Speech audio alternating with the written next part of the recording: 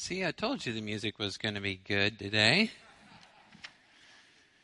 Welcome here. My name is Jeremy Lobdell. We're so glad you're here to worship with us today. Let's continue to praise and love and focus on our Lord and Savior, Jesus Christ. Father, we thank you for this child, this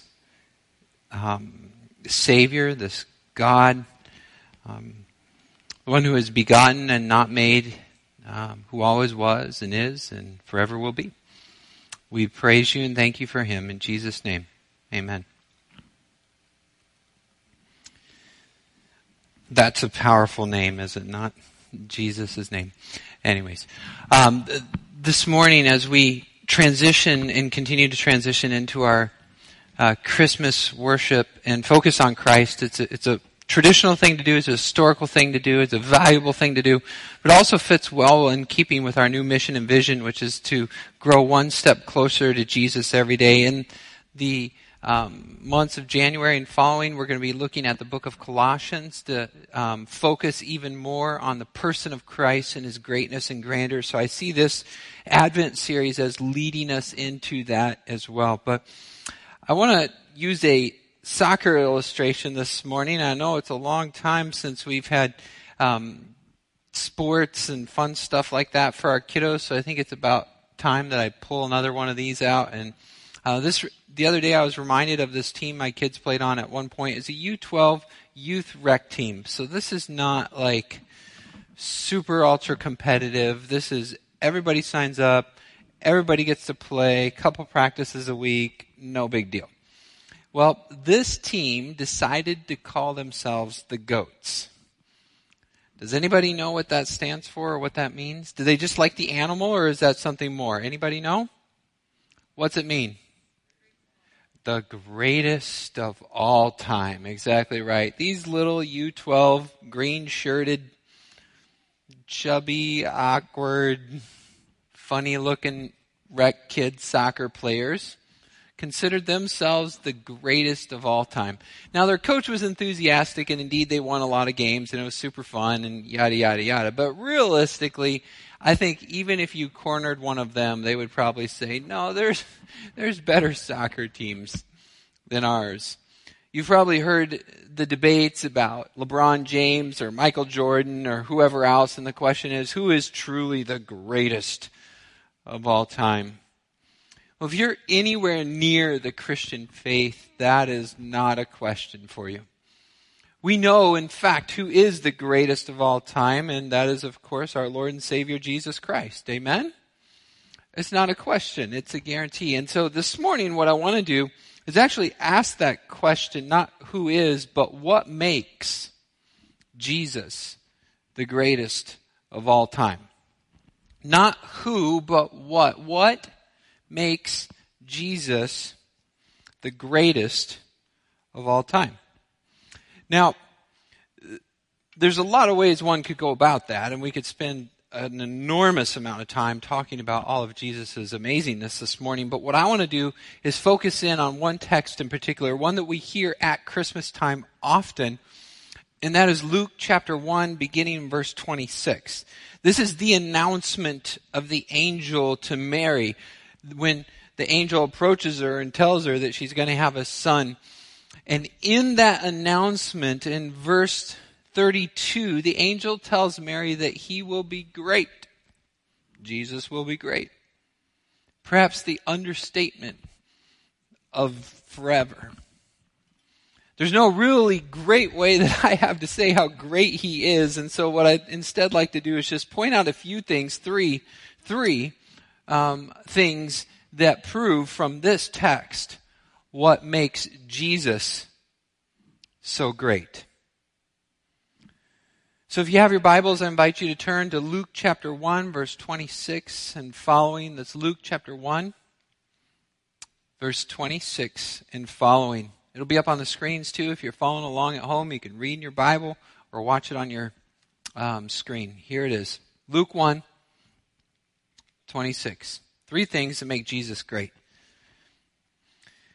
In the 6th month, the angel Gabriel was sent from God to a city of Galilee named Nazareth, to a virgin betrothed to a man whose name was Joseph, of the house of David.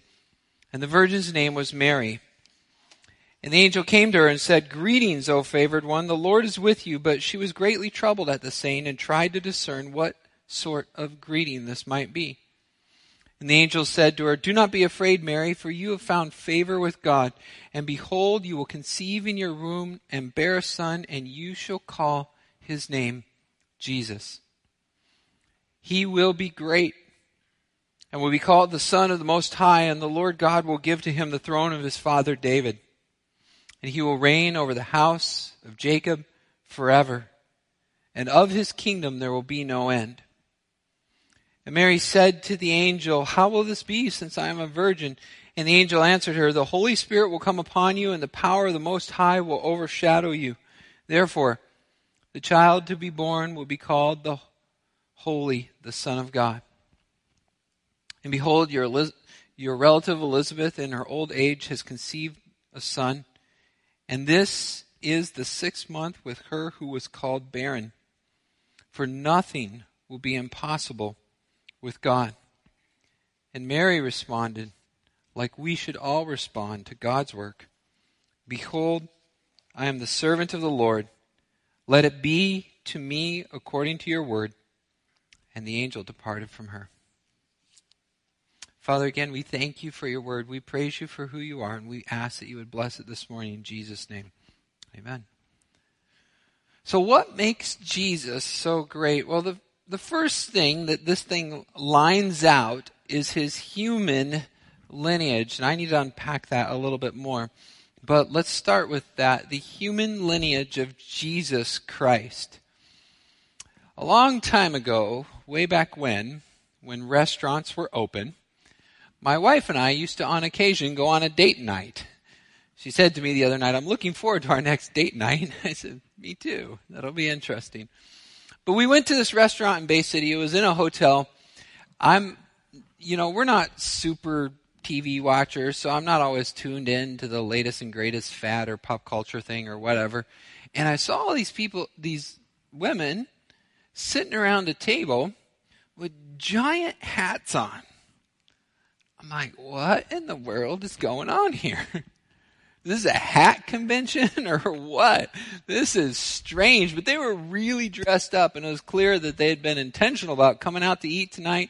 And then my wife is, of course, elbowing me, trying to get me not to stare, and da-da-da-da. And she's like, "It's the wedding." And I'm like, "Oh, of course. What wedding?" It was the royal wedding, one of the first in a long time, and everybody was celebrating, and so blah, blah, blah. People who were into royalty and stuff like that were really excited about it. Since our time zones are different, this is going to be like a watch night party for them, so they get all dressed up, they go to dinner, they stay up all night long, they watch all the ceremony, and, oh, it's so beautiful. I don't know. What's on the next channel? Click. Football, yeah. It's just lost on me, as you can see. I'm not that fascinated with royalty. I mean, it's cultural, and I'm sure because I'm American, I'm like, whatever, the queen, the crown, yada, yada, blah, blah, blah. We change them out every 4 years. It doesn't matter anyways, But for those who are familiar with this cultural context, being of royal descent is a really, really big deal. Of course, we've seen the castles, the lands, the properties, the estates, the land. I mean, just to be born into this family means you inherit everything that this family has. You own it, and it's yours at your disposal. This weekend you can be off wherever, and next weekend wherever, because all of that land is yours. This fascination with royalty, although lost on me, was not lost on Mary. When the angel comes to her and says, "Look, he will inherit the throne of his father David," Mary was completely overwhelmed. What? Throne? We're under Roman oppression. David was the greatest king in Israel's history. He owned everything. All the lands were his. People came from far away to pay homage and tribute. And you're saying he's going to be like that? How can this be? The prophecies of Isaiah and Jeremiah, the great kings of old, the ruler who would judge from all, I want to say sea to shining sea, that's our land. Theirs would be from Dan to Beersheba. But the ruler who would judge the entire area and rule justly and shepherd God's people and provide hope and make all things right, well, she was left in complete wonder and awe. Jesus' lineage from the family of David was the predicted line for the Messiah to save God's people. Jesus was from the right family. And for us who are in the United States, we probably don't appreciate that because we would say something like, well, what's so special about that? Is there something different about their DNA, royal blood? Yes, there is something different about Jesus' blood.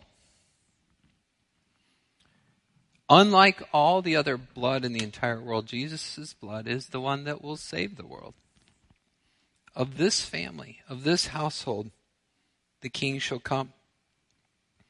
We need Jesus' blood to cleanse us from our sins. We need Jesus' blood to heal our world. We need Jesus' blood to make all things well.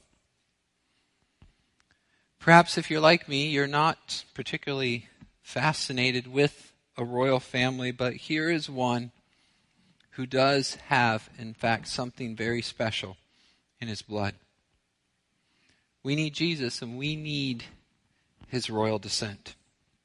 It's not enough for him to be born of anyone. He has to be, in particular, the promised Messiah. I want to make one other quick application here just so we don't go too far without this. You know, family's a big deal, right? I mean, we know, even if you're sitting by yourself this morning or you're having trouble in your family or you came in and the reason you came to church today is because you're looking for answers and just praying to God that there's hope even though everything seems crashing down around you. Look, there is, and that hope is in Jesus and his blood and getting brought into his family. All of our other human families are broken and messed up, and we got issues. I heard a comedian the other day say, raise your hand if you got a crazy family member. And then he said, and if you're not raising your hand, you know what that means. Look, families got issues, and our church is a family. We got issues, but the only way to be brought into a place of true acceptance, belonging, love, forgiveness, unity, harmony, and perfection is through the blood of Christ. His family is the only hope we have, and that's why it's so special to be part of a church, because as a church, you begin to see that. I mean, still, like I said, we're imperfect, we mess up, but you begin to see God's family take root in a church. We want to be a gospel-centered family here at Midland Free. And what I notice is this. You know, I know we're working hard to do social distancing and we're working hard to be good citizens in our community. But it's funny because I think it's particularly hard for Christians because the rule is, you know, only members of your own household, you know, just don't spread out too far. But when you see people in your church, you feel like what? They're family. Like, they're family. We're going to give you a hug because you're a family member. And so it's different. There is something special and mystical about the body of Christ that is brought together through Jesus' blood. We are brought in by the blood of Christ into the royal family. And as such, if Jesus is the King of the world, and if he will come back and he sets up his kingdom and his rule and his throne, you know what that means? All the land belongs to us. The meek inherit the earth. Those who are persecuted and rejected for righteousness' sake, they inherit the lands. And all of a sudden, we who are longing for acceptance and looking for our home, and strangers and aliens in this world, are brought into royalty. And we can go here or there, everywhere, and we know that all belongs to the King, our God, our Savior, our brother, Jesus. What makes Jesus so great? One of the things is his human lineage. He has to be from this royal family. It's the only way all of it will work and the prophecies can come true. Number one, Jesus' human lineage. Number two, Jesus' divine lineage. Divine lineage. Verse 32 says this. It says that Jesus is the Son of the Most High. That he will be the Son, that he is the Son of the Most High. Now I need to unpack that one a bit too, because what happens is, because we are human, when we hear the word son, we just naturally assume, and rightly so, physiological descendant, like DNA or adoption or something like that. If there is a son, it means they came from a male and a female. But Jesus is a son of the Most High, which is a euphemistic way of saying the Lord God Almighty. So what does that mean? Well, some cults will interpret it to say that Jesus is an actual descendant of God, that he came like after God, that he came from God, and that Jesus' brother would be Satan, and then all the other souls after that are other descendants, and Jesus is the one that you want to be like because he is the highest of all these other demigods. That is heresy. Jesus is, according to scriptures, and particularly according to the way the early church fathers define this, that they explain it because people were messing it up, not because they were making it up, but because they needed to be clear. And they say Jesus is begotten, not made. John 3:16 says he was the only begotten, the monogeneo. That means that Jesus proceeds from the Trinity, from the deity, that he goes out from there, but it is not that he had a specific point in time in which he came into being. Instead, Jesus always was and always is and forever will be. But from our internal space-time continuum, the perspective is that at some point in our time, measured by, revolutions around the sun and days and nights and all that, that Jesus became human. But if you step outside of that and you look at it from afar as God would, not measured by the sun, moon, and the stars, but saying, before there was time, before there was space, before there was matter, God was. When there was nothing, there was God. God always existed. He always was, he always is, and he always will be. So Jesus is not something that, dropped out of the sky or became or was born like a human being, that he has a specific start and a specific end, but he was always the eternal Son, which means he always proceeded from the Father. Now, from our perspective, at some point in time, he took on human flesh. He added to his deity humanity. And from that point in time, forever and ever, Jesus will always be the God-man. Even right now, Jesus is still fully human. Okay, can you believe that? That's hard to believe, but it's true. Even now, Jesus is still fully human. He took on flesh. He brought that nature to become one with himself. And so he is forever our mediator, our intercessor, and our Savior. This is absolutely essential to the Christian faith. You cannot be a Christian if you don't believe that Jesus is fully God and fully man. This is just in control. You can't. Do you know what I'm saying here? This one can't change. This is a big deal. Jesus came to our world. Verses 34 and 35 say, basically, in a way that no one ever has or no one ever will. He was born of a virgin. What were you going to say, Georgia? You got it. Good job.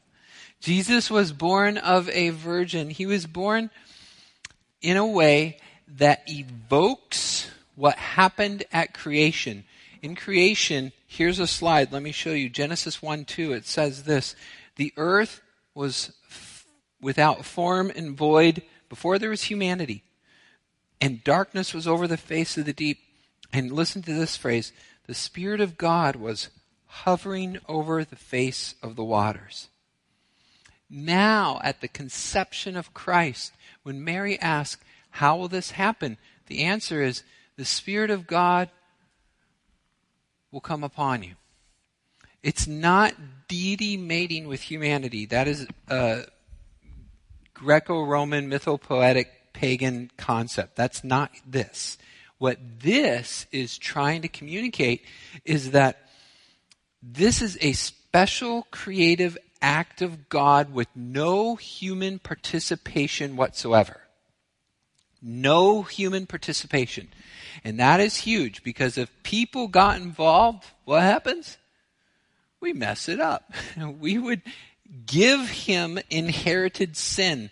We would provide something for Jesus that would prevent him from being our Savior. We would give him that sin tendency, we call the sin nature, to become part of him. But Jesus, to be fully God and fully man and free from sin, can't have that. So he comes into our world, into our existence, in a way that none of us ever have or ever will. This is a special creative act, the virgin birth. So this is also absolutely essential to Christianity. If you deny the virgin birth, you deny Jesus. If you deny the virgin birth, it means you cannot be a Christian. Jesus has to be born of a virgin to be free from sin and to be who he said he was. This is a unique miracle specific only to the only begotten Son of the living God. Do you see how important that is? This is a big deal. He can't be our Savior without us. And look at the application for your human life, or for our human lives. Here's what happens if you this gospel is written by a guy named what?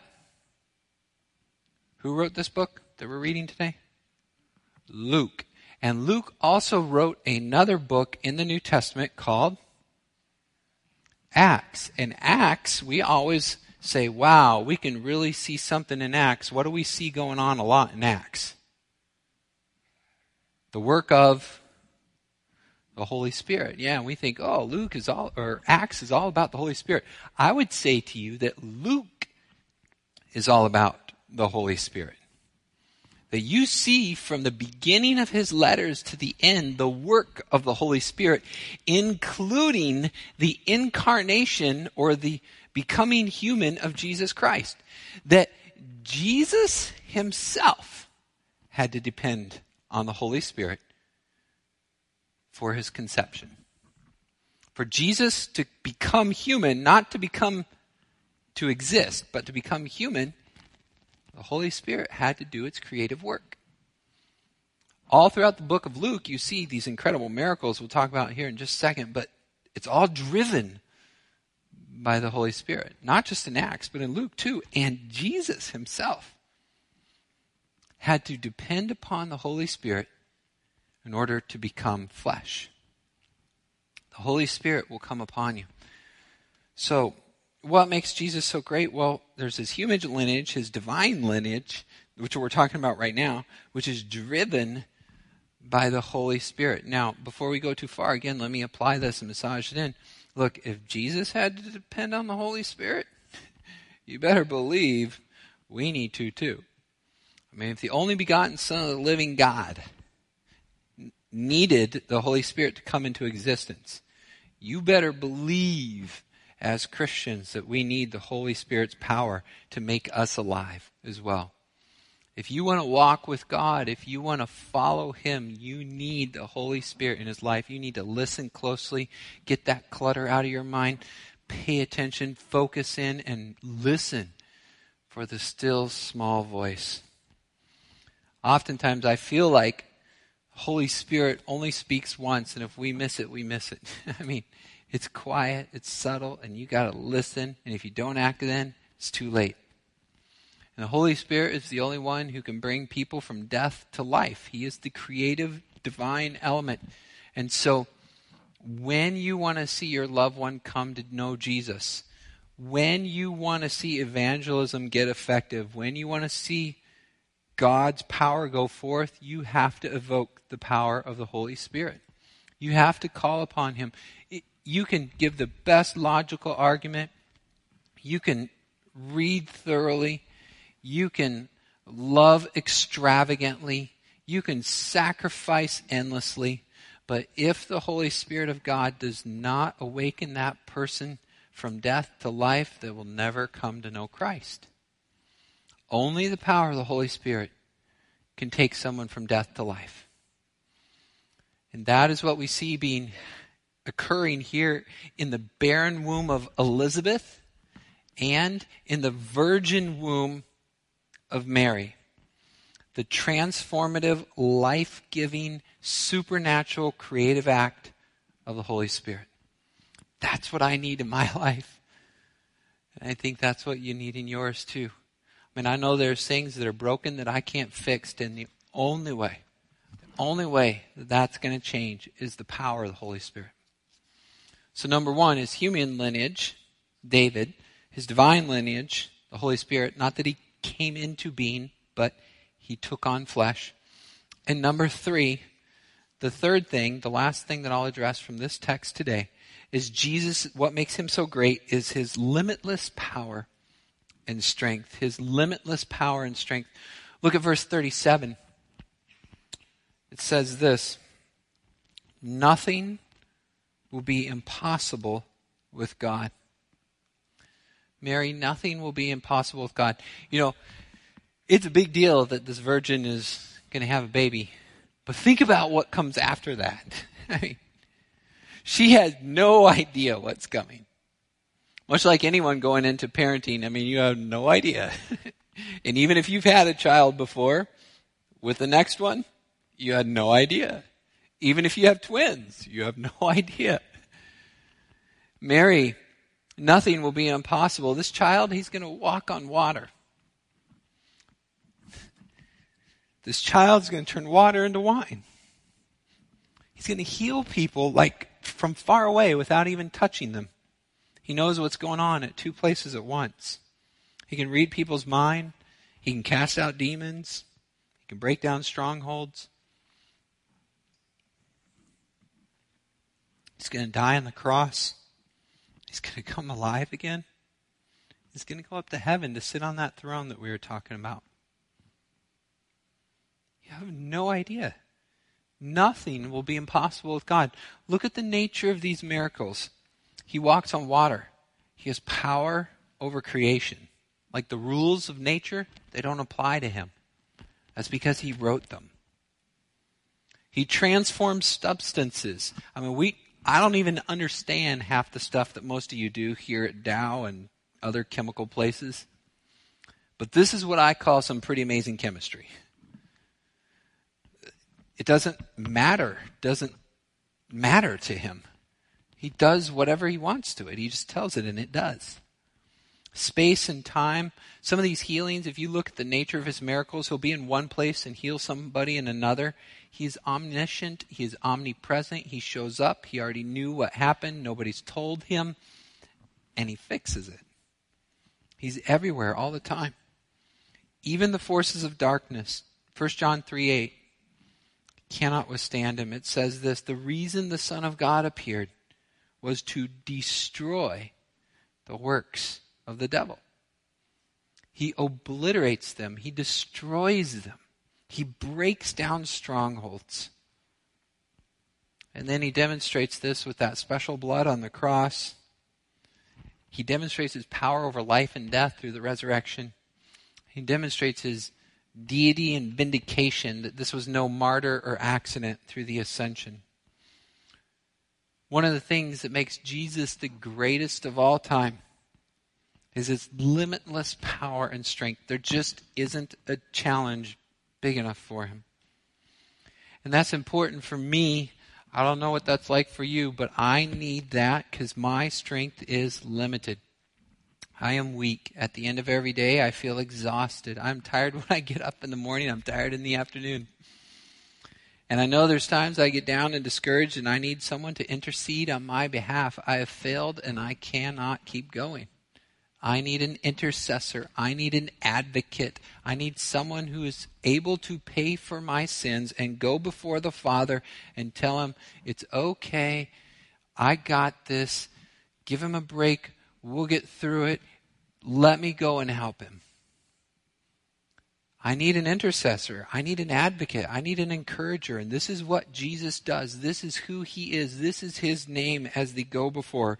He breaks down these strongholds. He goes before us and he secures our future.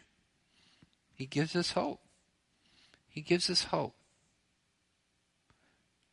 Jesus is indeed the greatest of all time, from his human lineage to his divine lineage to his unlimited power and strength. And I want to challenge us as we conclude then, how do we respond to that? Verse 38, Mary shows us. Mary's response is the best response in the entire Bible. Now, she is not divine. She is not worthy of worship. You shouldn't pray to her or through her or anything else. You have an advocate, and his name is Jesus. But let me tell you what, this is one special person. Verse 38 says this. Mary responds to all of this overwhelming news. Behold, I am the servant of the Lord. Let it be to me according to your word. Who can say that? I mean, I've defied that this week. But Mary says, Lord, I don't care what will happen to me. Do your worst. Do your will. Come what may. Let it be. She understands the ridicule, the ostracization, the potential divorce, her life of misery. And in order to accomplish the Lord's will, she says, let it be. Man, if we could respond like that to whatever comes into our life. Wow. This is the faith and patience of Job times 10. Here is this young, single, betrothed, virgin, promised, and now about to lose everything. And she says, let it be to me according to your word. Man, come COVID, come whatever, come what may. Lord, let it be to us according to your word. Can you say that? Can I say that? I don't want to say that. That's why the saints of old sings songs like, "It is well with my soul," and "Have thine own way," and "I surrender all." Whoa. Do you really want to sing that? Maybe should we just stick to the Jesus stuff? It's a little easier. Here is the right response to Jesus' unlimited power, his divine lineage, and his human royalty. Let it be to me according to your word. That's what a servant does. That's how you respond to royalty. When the queen comes in, you bow down and you say, yes, my liege. Whatever your will is, I'll do it. My life is forfeit.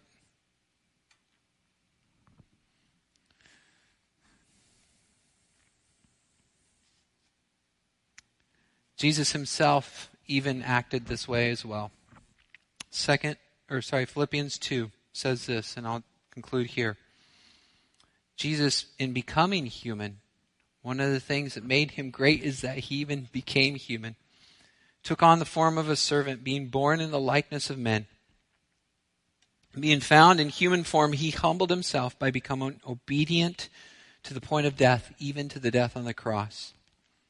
Therefore, God has made him the greatest of all time, and has highly exalted him and bestowed upon him the name that is above every name, so that the name of Jesus every knee should bow, and every tongue confess, in heaven on earth, that Jesus Christ is Lord, to the glory of God the Father. Father, we thank you and praise you that Jesus is Lord. Thank you for showing us that, Lord. It's easy to miss. Everything in our world wants us to, whether it's shopping or entertainment, broken stuff or busyness. Just pray, God, that as this season comes, that we would truly recognize him for who he is.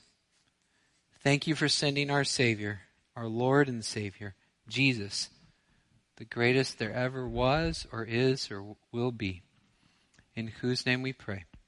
Amen.